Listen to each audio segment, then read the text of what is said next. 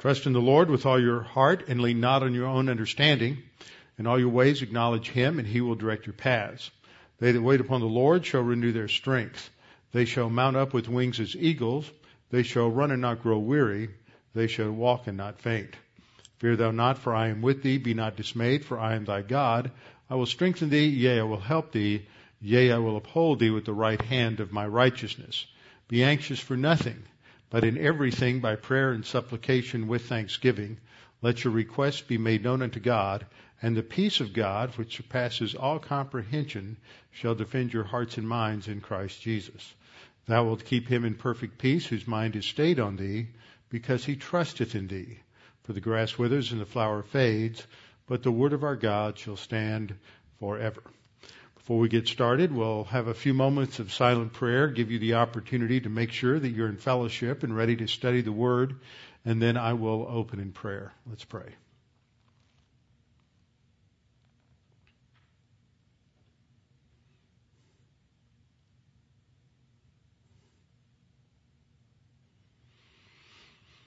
Father, we're just thankful that we can come together this evening. We're thankful for the fact that we have new life in Christ. We're thankful for the fact that we have an eternal salvation that has been purchased not by anything that we have done, but it has been purchased free and clear by Jesus Christ upon the cross, by His substitutionary death, and that He has provided everything for us. Therefore, there's nothing we can do, we can look at in our own lives and say that we did something to earn or deserve that salvation. This is something that is freely given by you and is given free to us, in that we do not work for it. Father, we're just thankful we have the opportunity to meet here, to have a wonderful facility, to have all of the many opportunities that we have at this church, this congregation, to study your word and to be able to fellowship biblically together around your word, around the fact that Jesus Christ died for us.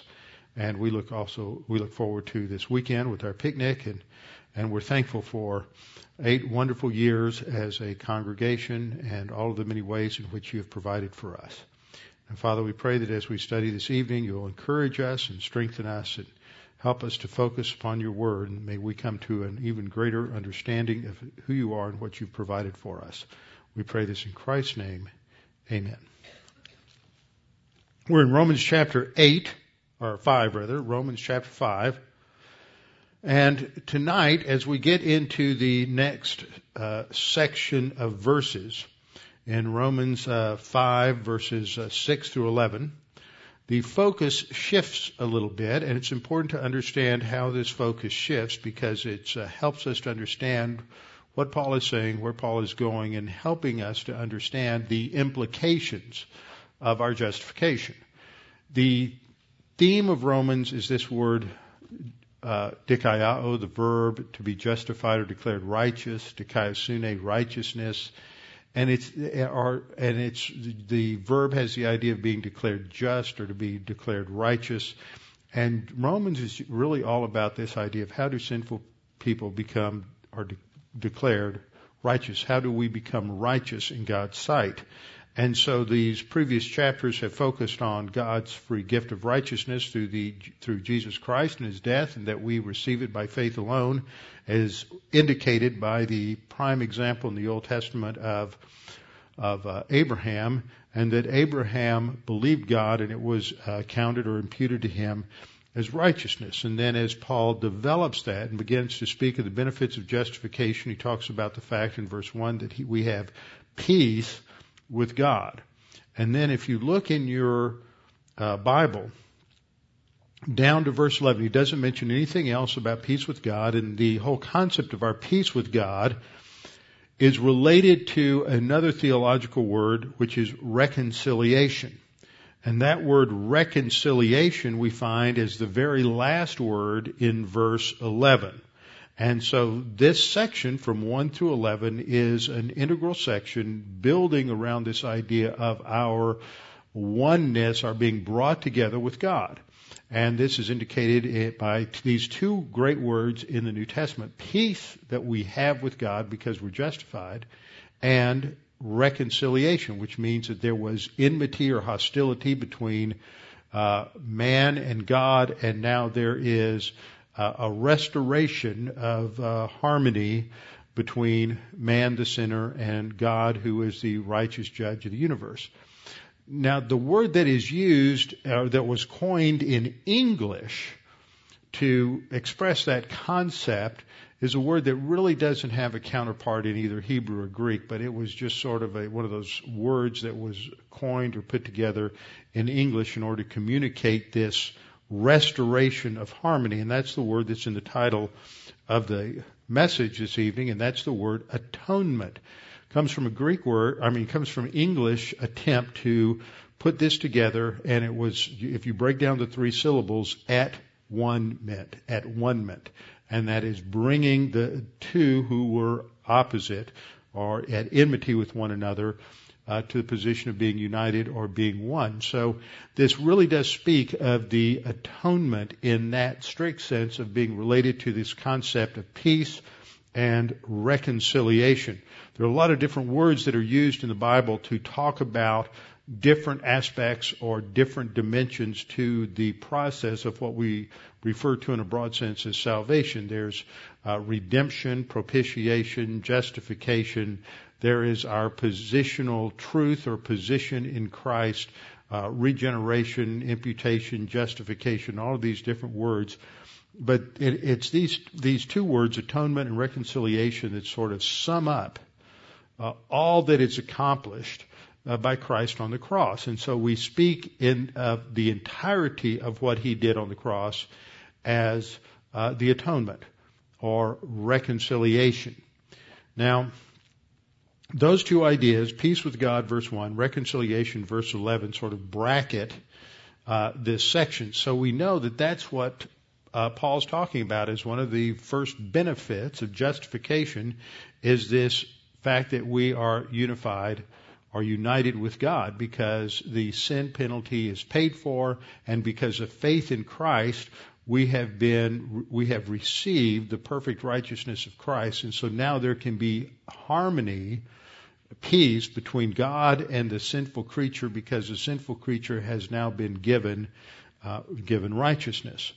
Now, as Paul begins this section, as I pointed out before, he's drawing a conclusion, verse 1, therefore, and then he begins to talk about the fact that we have what we have in Christ, and that we stand in this grace and rejoice in the hope or the confidence of the glory of God. And the focus here is on this concept of hope that is mentioned in verse 2, mentioned again in verse 4, and mentioned again in verse 5, the conclusion of which is the first verse that I have. I put 5 through 11 up here so we could just catch the whole concept. Now, hope does not disappoint. And this is an important verse because it pulls together two key concepts, the words that I've underlined there. Hope does not disappoint. The Christian hope, biblical hope, never disappoints us. It's not something that fails. It's not something that doesn't work. Hope is a confidence in a certain future because our confidence is in the God who's behind the promise. So our hope never disappoints us. Our confidence is never misplaced because it's placed in God. And Paul gives the reason for that as because the love of God has been poured out in our hearts by the Holy Spirit who was given to us. And I pointed out last time that this word for pouring out is in the perfect tense in the Greek, which indicates it's a completed past tense action, and the focus is on the completedness of this action in the past. So that tells us that this is talking not about something that is going on in the current experience of the believer. It's not something that's talking about something that just generally happened in the past, but it's very specific in saying this is something that happened in the past, and its occurrence was completed in the past, so that the results of that continue on into the present. So that tells us it's speaking of of something that took place at the time that we were justified, that the love of God was poured out in our hearts. And I talked about the phrase, the love of God, that this means the love from God, because this is what God, the Holy Spirit, is pouring out to us. And as we have this realization and come to learn about all the dimensions of God's love for us, then it builds in us an ongoing confidence or certainty in our future. And I spoke about last time I went through the 10 problem-solving devices, spiritual skills, stress busters, different terms for them that focus on the key element of hope as a transitional skill that as we master it, that's what moves us from a spiritual adolescence to a spiritual maturity. And when we study the Word and as we grow and as that future becomes more real to us so that it is more real to us than our current experience, it has a way of transforming how we handle our present experience. And I ran across a story not long ago that illustrates this in the life of an individual who was a spiritual hero, one of many spiritual heroes during the time of the Second World War. It refers to a man by the name of William Sangster, and he was born in England in 1900 in London, and he began attending a Methodist church when he was about 9 years of age, and then when he was 12, he understood the gospel, and he believed that Jesus died on the cross for his sins. And like many, when they first come to believe that Jesus died on the cross, they understand their salvation, they understand the free gift of salvation that God has given them. He began to tell all of his friends about his newfound salvation. This led him, he was so enthusiastic, and God obviously gave him the gift of pastor-teacher, that by the time he was 15 years old, he began to preach. He preached his first sermon on February the 11th, 1917. After finishing what we would call high school here, he went into the Army, and then later he went to university and received his training for the Methodist pulpit and began to pastor a group of Methodist churches in England. And back at that time, they were called a circuit. So he had more than one congregation he was responsible for. And so on a Sunday morning, he would preach early at one church and then ride by horseback to another church, then ride by horseback to another church, preach there in the afternoon, maybe another one in the evening. So he had a very full Sunday. And many of these Methodist circuit riders, both in England and in the United States, back in the 19th century and on into the 20th century, usually worked themselves into exhaustion. And that was true for Sangster. But he developed his skills as a preacher and had quite a reputation, so that by 1939, just on the eve of the beginning of World War II, he became the pastor of Westminster Central Hall, which was a Methodist church that was very close to Westminster Abbey in London. And during his very first message, which was at the beginning of September of that year, he announced to his congregation that Britain and Germany were now officially at war. He turned the church basement into an air raid shelter, and for the remainder of the war, he began to develop various teams in the church that would minister to those who were seeking shelter in the church during especially at the beginning of the battle for Britain, as the Germans were bombing London. Throughout all of that period, when he was so busy with the church and dealing with the war, he still managed to write and to teach consistently. He earned a PhD, and he led hundreds of people to salvation in Jesus Christ. After the war, he headed up Britain's Methodist Home Missions Department until he was diagnosed with progressive muscular atrophy. For 3 years, he slowly died. He was progressively paralyzed. Finally, he came to the point where he could only move 2 fingers. But throughout his illness, he never faltered, never complained, because he had established 4 rules for himself early on in his ministry, especially when he became ill, as it became more real to him. I mean, the hope that he had in his eternal future was so real to him that whatever suffering he went through now meant little. This is what Paul talks about when he talks about hope in Romans 8:18. For I consider that the sufferings of this present time are not worthy to be compared with the glory which shall be revealed in us. And so for Sangster, he had 4 rules for dying. He said, number 1, I will never complain. Number 2, I will keep the home bright. Number 3, I will count my blessings. And number 4, I will try to turn whatever happens to gain. And so that is what characterized his life, so that he could demonstrate in his life the same principle that Paul learned, that God's grace was sufficient for him and God's strength would be made perfect in his weakness. So hope, the certainty that we have in Christ, does not disappoint. Now, Paul moves on from that statement in Romans 5:5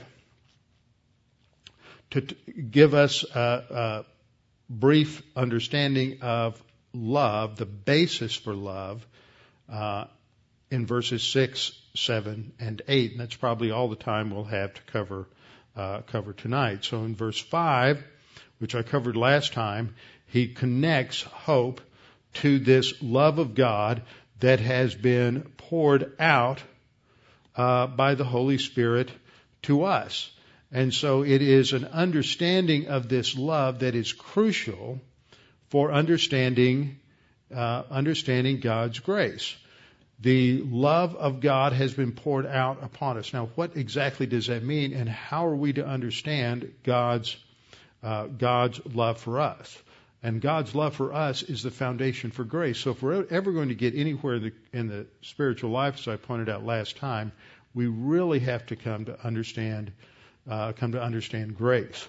And this is what Paul is beginning to explain in verses 6 through 8. He says, "For when we were still without strength, in due time Christ died for the ungodly. For scarcely for a righteous man will one die, yet perhaps for a good man some would even dare to die. But God demonstrates His love toward us in that while we were yet sinners, Christ died for us." Now there's a lot in these verses, and we need to sort of take them apart bit by bit, but it all wraps around the understanding of God's love and what happened at the cross. Not what happens when a person puts their trust in Christ for salvation, but what happened at the cross as the foundation, because it's at the cross that we see God's perfect picture of what love is. Verse 6 and 6 through 8, we see 3 terms that I've highlighted in blue that define a sinner, define the unbeliever. He's without strength. He's called ungodly in verse 6. He's called a sinner in verse 8. And then if you look down in the scripture, down to verse 10, we're called enemies. So all of these terms relate to describing the unbeliever in different aspects of his position in relation to God: without strength, ungodly, sinner, and an enemy of God. As we look at these verses also, I've underlined a couple of other words that we need to pay some attention to. In verse 6, we need to look at both of the words translated into English as for. And then in verse 7, we need to understand something about this very odd verse about using 2 different universal principles or statements, one related to a righteous man, one related to a good man. For most of us, those terms are synonymous, and so we have to sort of understand what this means. And I'll be honest with you, I'm not sure I do. I'm not sure, having read commentaries, nobody understands this. Everybody's got a different view. We all understand the basic things being illustrated, but on the one hand, commentaries are split as to whether these are contrastive ideas or whether the second stanza is simply expanding on the first stanza. But either way, Paul's making the same point that man, it's very rare for a human being to give his life for another human being, but God, in contrast, gave his Son for all. So we have to understand something about that. So let's just begin with verse 6. I have two words underlined there at the beginning, for and for. Those are actually, in the English, they're the same words, so when you look at it, it looks as if in the English this would be the same thing, but we use the English word for in different senses, and actually in the Greek these are two completely different words and express two completely different ideas. Then we have the phrase without strength. We have to understand what that means. Also what it means in due time, Christ died. And then the last line, the ungodly. What do these terms mean? There are four key words that we have to understand as we go through this particular section. And the first is this word that is translated for. The first word is the Greek word gar, which always introduces either an explanation for something in the sense of giving the cause or reason for something, or in a logical argument, it describes the basis or the foundation for something that has already been stated. So it could be translated because, or it should be translated in the sense of explaining more fully what has been stated before. So when you look at verse 5, it's very important to understand what is said in verse 5, because verse 6 through 11 is really going to explain it in terms of its significance. And what has been articulated so forcefully by Paul in verse 5 is that hope doesn't disappoint because the love of God has already been poured out upon us. And now we have to unpack it. We have to learn about it. You don't learn about it when you get saved. There's no experience. You don't get the warm fuzzies, and you don't get a rosy glow, and you don't get all excited and tremble all over, although some people think they do. It doesn't mean that you don't have any emotion at the time that you're saved, but there's no emotion that is the sign, the indicator, the barometer of regeneration, justification, baptism by the Holy Spirit, any of those things. We only come to really understand what happened after we're saved. And that's what Paul's talking about here. He's trying to help us to understand all of the wonderful things that we have in Christ and that God gave us at salvation and in justification, and what those benefits are for us today. So he begins this explanation, and he starts off by saying, when we were still without strength. Now this word, this phrase, when we were still, translates just one word in the Greek. And that word has the idea of when something was in a certain status and it continues to be in that status, when it continues to be that way. And so the state that we were in was this state that is described as being without strength. And this is the Greek word asthenes, and it literally means without strength. That A at the beginning is what they were, grammarians and wordsmiths, lexicographers refer to as an alpha privative. It's like our prefix un. It negates the word. Sthenes is the word for strength. Now a person can be without strength in a lot of different ways. They can be without strength spiritually or morally, or they can be without strength physically. When the word is used to describe somebody who is without strength physically, then it's usually translated ill or sick.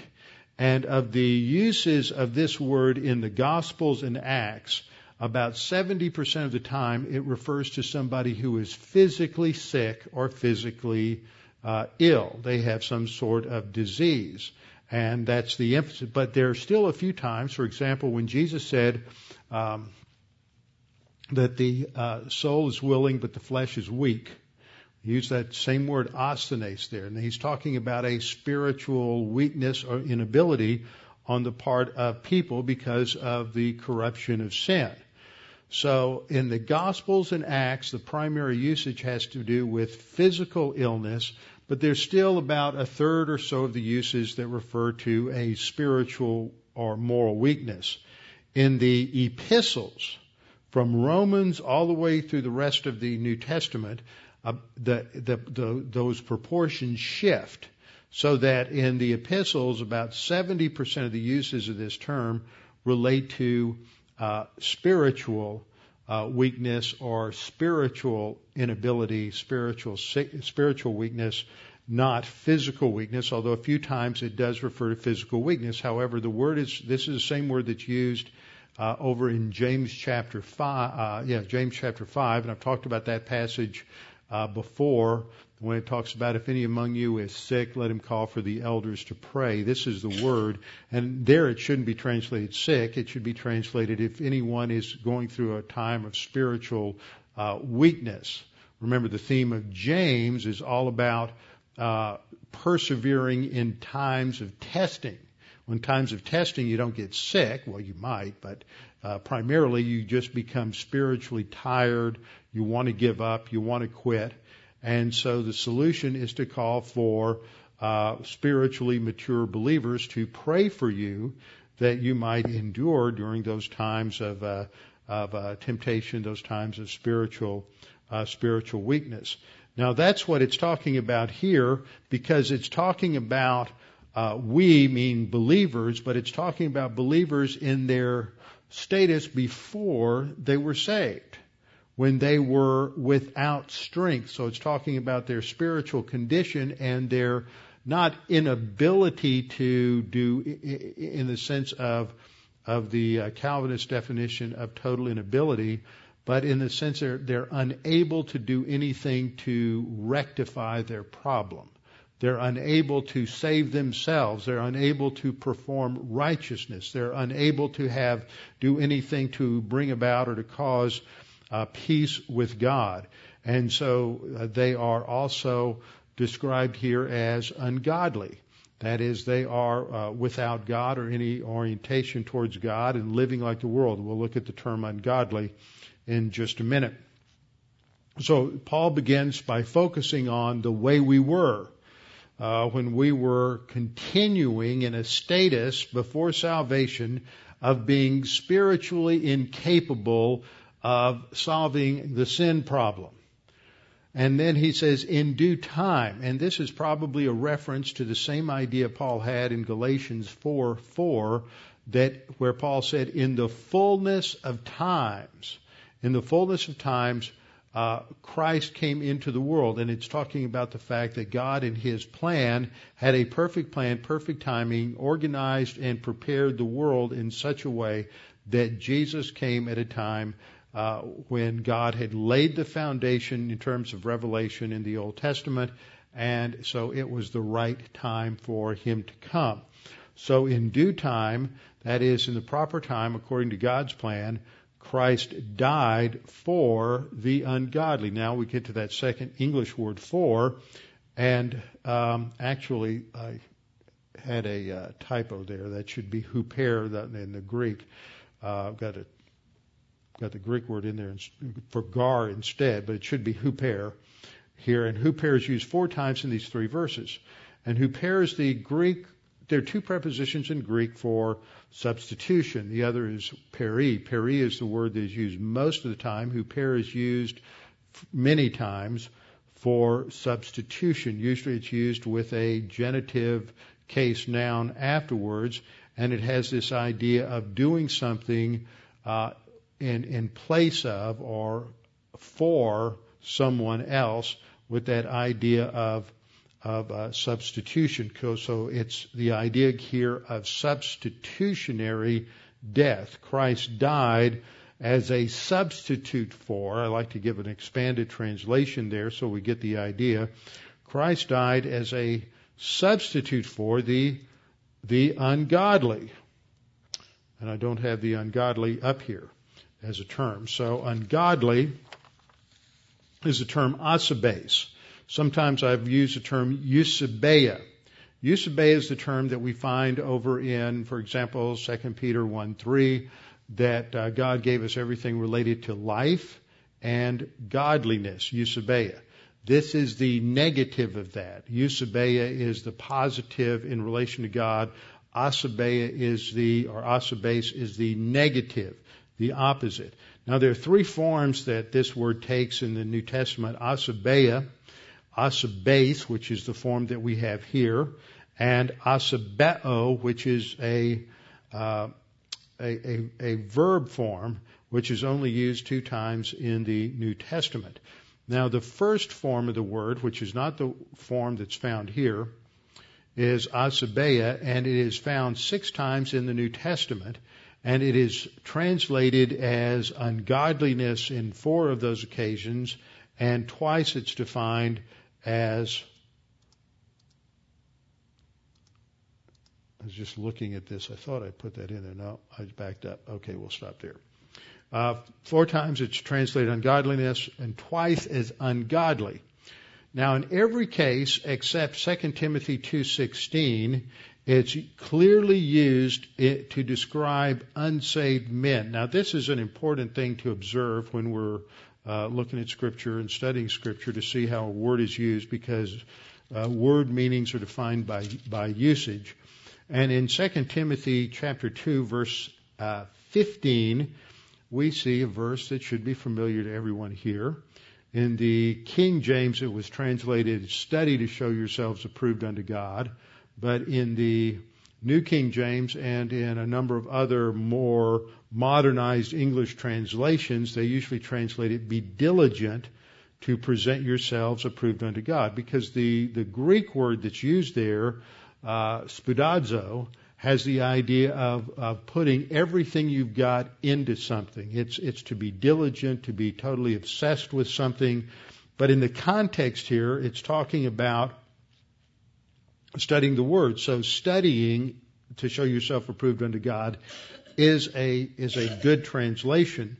But it has the idea of making this a priority and a focus in your life to be a good servant of God. Be diligent to present yourself approved to God, a worker that does not need to be ashamed. And then the last phrase is rightly dividing the Word of God. Well, that's where we bring in the idea of the Word as the focal point for this diligence. And so that relates to the idea of studying. But then there's a contrast in the next verse. Paul's talking to his young protege Timothy, and he tells him, first of all, to diligently pursue the study of the Word so that he can accurately handle it. And then in verse 16 he says, but in contrast, this is what you should not do. You should shun profane and idle babblings, just the everyday nonsense focus of conversation that most people have on things that have no eternal value. That's what he's getting at. He says, just shun profane and idle babblings, for they will increase. See, this is a problem with a loose tongue and an undisciplined mouth, which is what James chapter 3 is all about, those who don't bridle the tongue. So Paul is saying the same thing that James is saying in James 3 is to discipline your mouth. Shun profane and idle babblings, for they will increase to more ungodliness. So ungodliness is used here of the behavior of a Christian, but what it is saying is, in light of all the other uses of asabeia, asabeia describes either the unbeliever or the behavior of the unbeliever.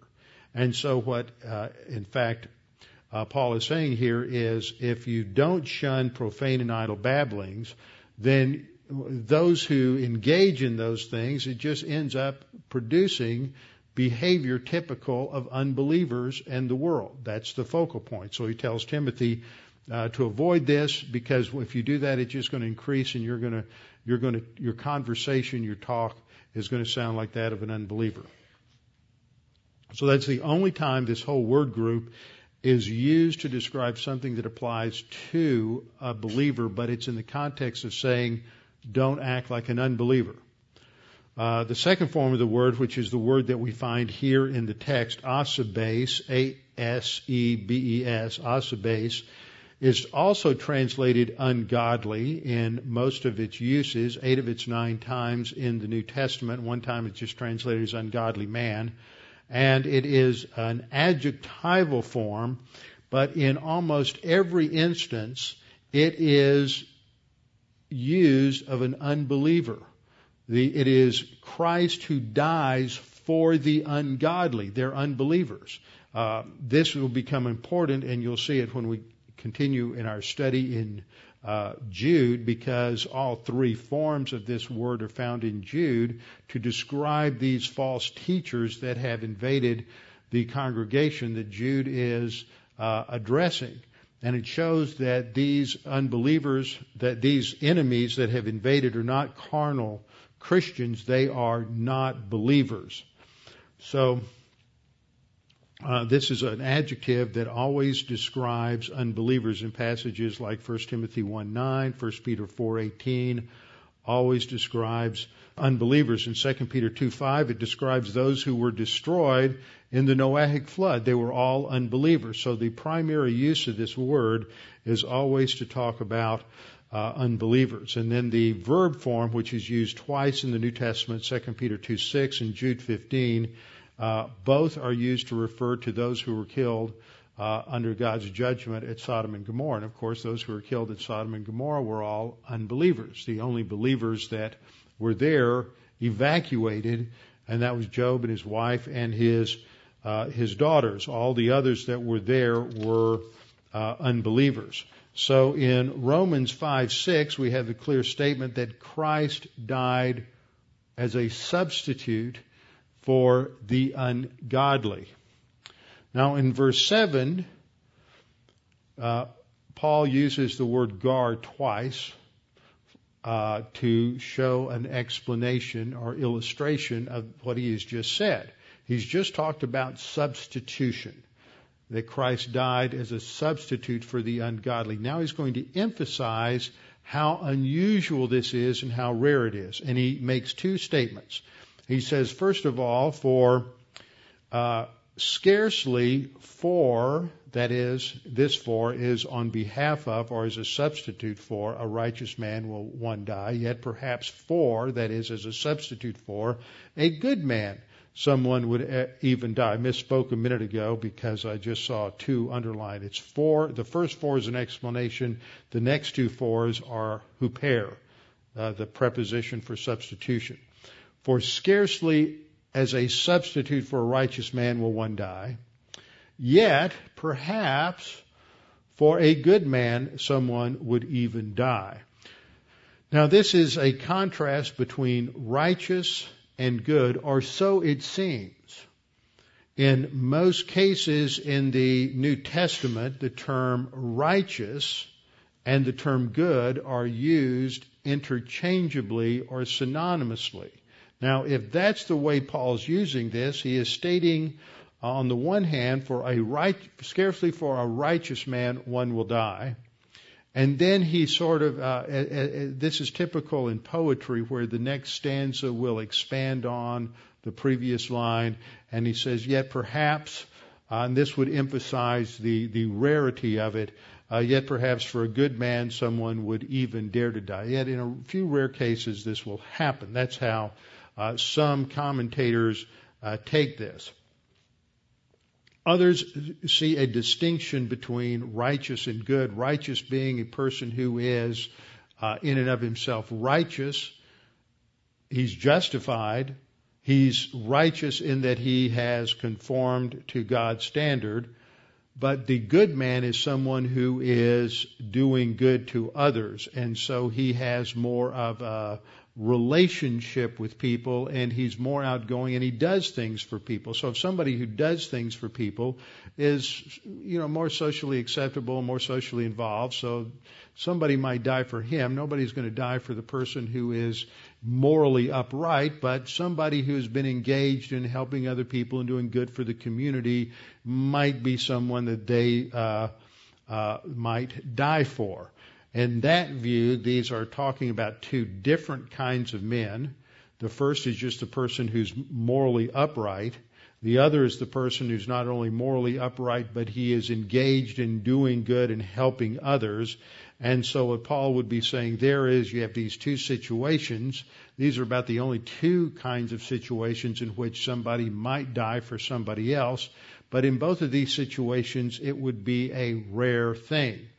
But however you understand this, and I'm not sure which it is, they're both making the same point, and that is within human experience of one human being giving their life for another, this is an unusual and rare thing. This is why we give medals of bravery to people who give their life for other people. It's because this is something that goes above and beyond the call of duty, something that is very unusual and something that is heroic. John said that no man has a greater love for his brother than that he lay down his life for him. So this is an unusual reality, and it is a demonstration of love. And that is exactly where Paul goes in his explanation in the next verse. In verse 8, he's contrasting God and God's love as demonstrated at the cross with the expected behavior of human beings. Human beings rarely will do this, but God, in contrast, demonstrates His own love toward us in that while we were still sinners, once again, this idea that it happens when we're in antagonism to God, in rebellion to God, and not doing anything that would gain God's favor, make Him desire to save us, God is going to demonstrate His love for us. This is the Greek word sunistemi, which means to provide evidence of a personal characteristic or claim through action, demonstration, showing it's giving evidence of something. So what Paul says here is, in contrast to man's typical modus operandi, God demonstrates His own love toward us in that while we were still sinners, Christ died for us. Now these words that I've underlined here, demonstrates, love, while, and for, are important words. Demonstrates because it shows that God is giving evidence of His love. Love, we have to understand, this is the word agape here. Two primary words for love used in the New Testament. The broadest term is agape. The more narrower term, the noun is philos. And philos emphasizes a more intimate love, a love that may involve more emotion, whereas agape is a broader sense of love. Underline the word while, because this is the same word in the Greek that you have back in Romans 5 verse 6, that when we were still without strength, emphasizing that continuing state of being in that passage weak, and in this passage now identified as sinners, those who have missed the mark. Christ died as a substitute for us, and this is again the Greek word huper. Now this verse is one that we often draw as a parallel with John 3:16. And when you think about these two verses together, they say the same thing. There are a couple of extra ideas in John 3:16 that you don't have in Romans 5:8.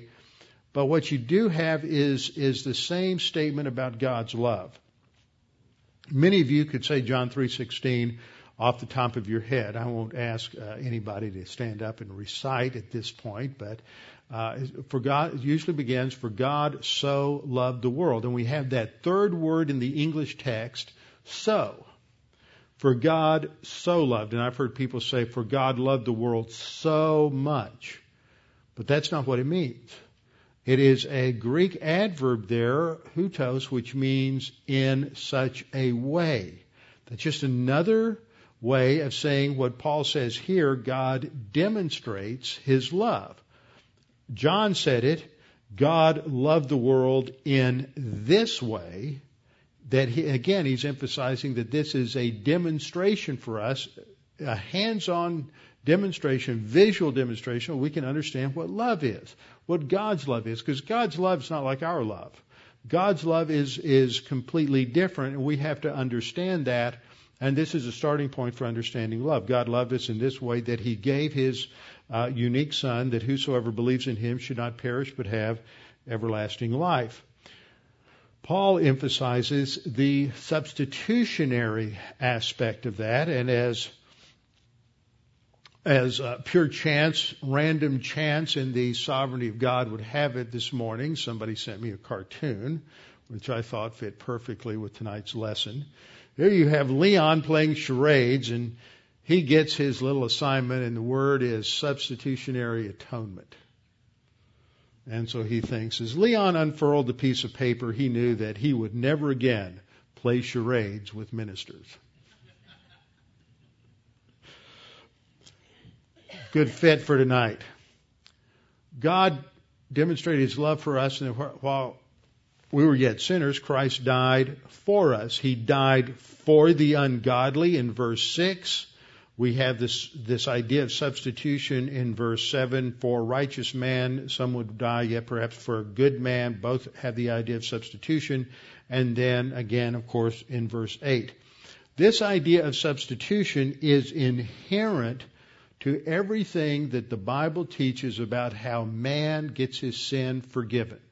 And that's very much a part of the gospel. You know, recently, some of you are more aware of this than others, but in recent years, and despite years of good work that the Grace Evangelical Society did, an aberration occurred in their understanding and expression of the gospel several years ago, where they began to emphasize that the gospel was, and they just restricted everything to the Gospel of John, saying that the gospel was the offer of eternal life by Jesus.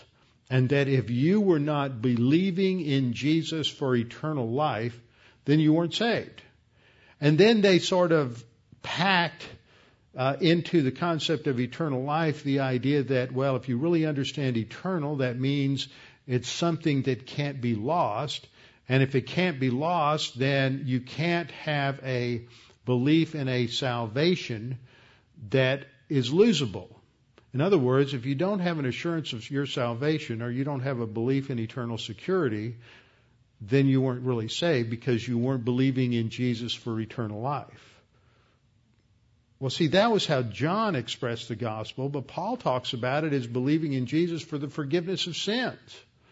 And others expressed it that way as well. So you have different ideas in the Scriptures related to different facets of the work of Christ on the cross. I can believe in Jesus for justification.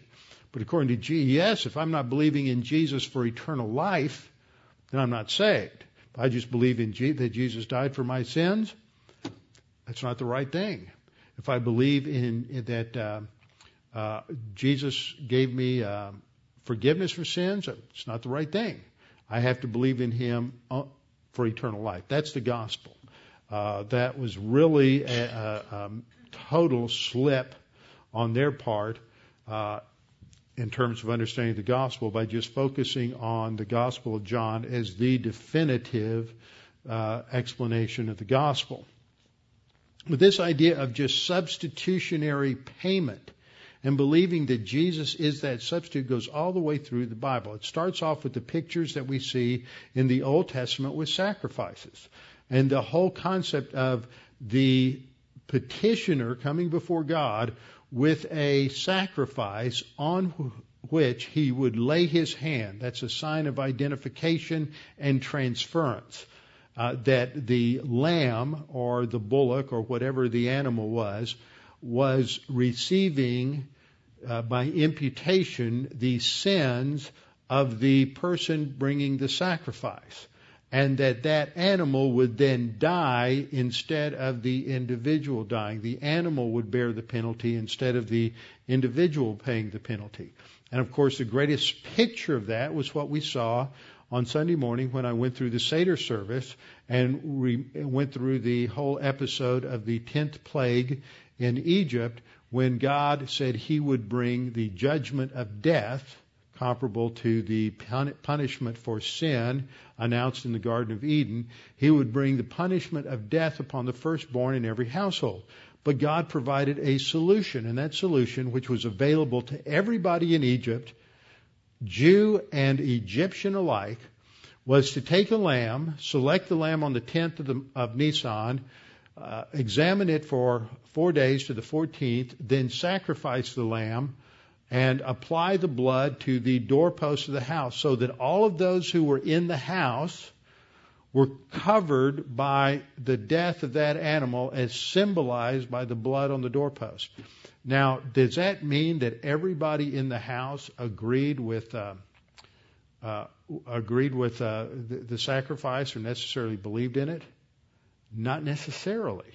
I think that's a leap. Now, among the Jews, we know that according to the legends of the Jews, no Jew died, no firstborn Jew lost their life, and that all the Egyptians had the firstborn in their house died. But I think that in whether it's biblically informed or not, in Cecil B. DeMille's portrayal of the Exodus event in the Ten Commandments, he uses Edward G. Robinson, who plays Dathan, and a couple of others who are skeptics, and they don't really want to believe it, but because they're in a house where someone has put blood on the door, the firstborn doesn't die. And as I've thought about that, at least that's hypothetically true. That's a great picture of understanding the reality of unlimited atonement.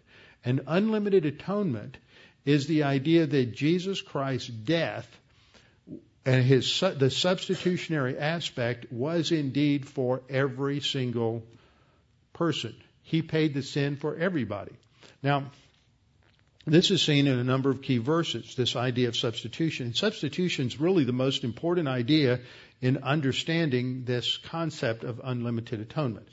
In Mark 14:24, which is Mark's rendition of the Last Supper, the Seder that the Lord celebrated, the Passover, the Pascha that he celebrated with his disciples the night before he went to the cross, when he took the cup, Mark records Jesus saying, "This is my blood of the new covenant, which is shed for many who perish," shed on behalf of many. Now, the Calvinist who believes in limited atonement will say, see, he didn't say for all, he just said for many, because only the elect, the many, are the ones who are saved. But many can also refer to all. It's not all and many are words that are used in a exclusive sense and also used in a somewhat distributive sense. For example, when John says that all the people in Judea and Galilee went out to hear John the Baptist, does that mean that every single person living in Judea and Galilee went out to hear John the Baptist? No, not necessarily. We use the word all in a restrictive sense. You did that with your parents, said, well, everybody's doing it. Well, you didn't mean every single person was doing it. You just said a large number of people were doing it. So we use these terms in an exclusive sense that covers every individual or universal sense, and also in a more selective sense. So we have to look at other passages to get more precision. Luke, in Luke 22:19, records Jesus breaking the bread at the Seder meal and saying, "This is my body, which is given as a substitute for you." Now, does that mean that Jesus only gave his body as a substitute for those 11 who were still left in front of him? No. See, when Jesus said the many over in Luke with regard to the cup, when he's looking at here, he's not giving a definitive statement about the extent of the atonement. He's emphasizing it's substitutionary. It is given on behalf of others. John 6:51, Jesus said, "I'm the living bread which came down from heaven. If anyone eats of this bread, he will live forever. And the bread that I shall give is my flesh," meaning his physical life, "which I shall give for the life of the world." Now, John uses the term world in a number of different senses. And this is an extremely broad sense. The world refers to the inhabited planet and those who inhabit it. So here it is an extensive, if not universal, sense here where Jesus says, I shall give for the life of the world. Now, the Calvinist who believes in limited atonement will say, well, see, all he's really saying here is that Jesus is dying for the Jews and Gentiles, that there will be both Jews and Gentiles among the elect. But I find that to be stretching the term world quite a bit. The world, as it is used in John, is talking about the inhabited world. God so loved the world, the inhabited world. That's all those who live on the earth. 2 Corinthians 5:15 states, He died for all, that those who live, that would be a subset of those for whom He died. He died for all, that those who live, that is, the number who believed in Him, should live no longer for themselves, but for Him who died for them, substitutionary again, and rose again. In 1 Timothy 2:6, we have another use of this, that He gave Himself as a ransom for all. He paid that penalty for all. And then in 1 Timothy 4:10, we read, For it is for this we labor and strive, because we have fixed our hope on the living God, who is the Savior of all men, but especially of believers. See, He died for everyone, but especially believers. So again, we see a distinction between believers and unbelievers for whom He is also the Savior. And then 2 Peter 2:1 states that false prophets also arose among the people. And these false prophets in 2 Peter are the same, 2 Peter predicts the false prophets that show up later on, and Jude deals with them in the present tense. False prophets also arose among the people, just as there will also be false teachers among you, see that future tense, who will secretly introduce destructive heresies, even denying the master who bought them. There's that word redemption. Denying the master who bought them, bringing swift destruction among themselves.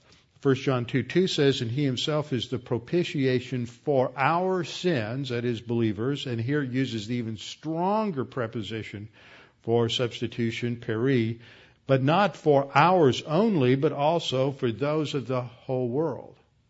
So those last three passages make it very clear that Jesus' death is for everyone. Now, just have a few minutes, so I want to wrap up.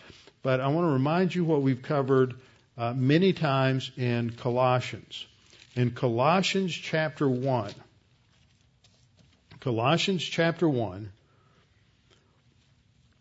Paul said that it is in Christ, Colossians 1:14, in Christ we have redemption. See, in those last few verses I had up here, we talk about propitiation, which is Godward.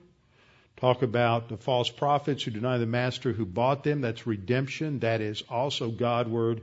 And 1 Timothy 4:10, the living God who's the Savior of all men. 1 Timothy 2:6 gave a ransom for all. Three of those passages deal with redemption. One deals with propitiation. All are Godward. Paul says in Colossians 1:14, in whom we have redemption through the blood, the forgiveness of sins. And I pointed out that term related to the forgiveness of sins there is further explained when we get into Colossians 2:12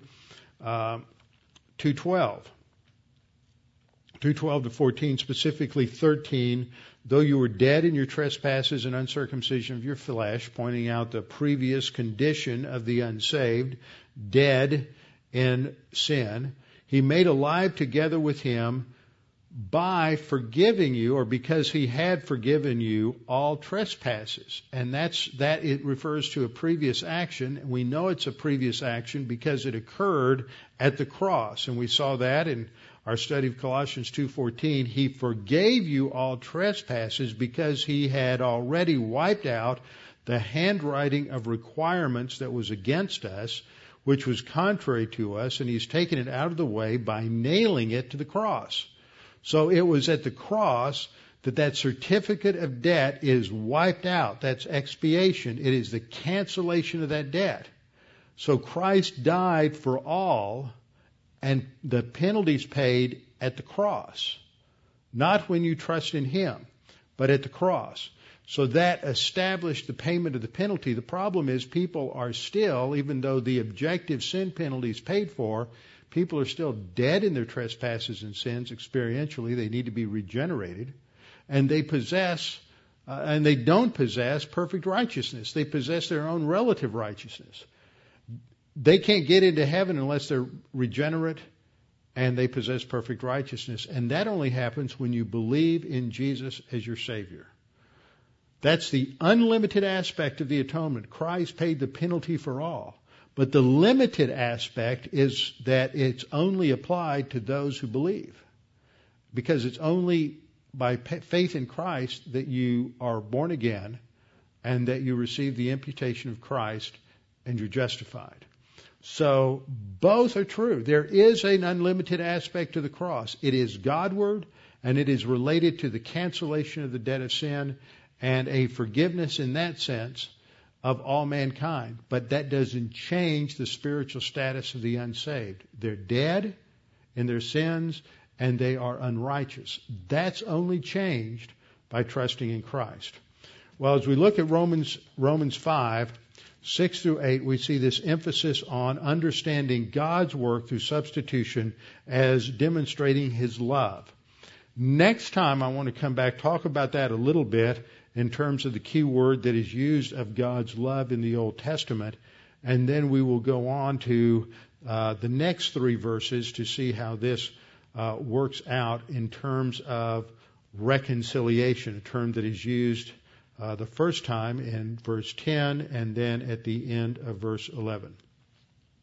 Father, we thank you for this opportunity to study these things, to be reminded that there was nothing in us that gave us any value or worth in your eyes, that there was nothing in us that was the cause of your salvation, generated completely by your own character, and you freely chose to provide us salvation for us that was not to be based on anything we did, not to be based on something we could somehow feel proud of, not to be based on something we could look at and say, see, that's what I did, but something that was completely founded upon your character and the work of someone else, Jesus Christ, depicted throughout the Old Testament in terms of these animal sacrifices, specifically the lamb without spot or blemish. And it was that lamb, the Lamb of God, Jesus Christ, who died for our sins. Father, we pray that you would help us to think about this, reflect upon it as we seek to understand what it really means to love. We pray this in Christ's name. Amen.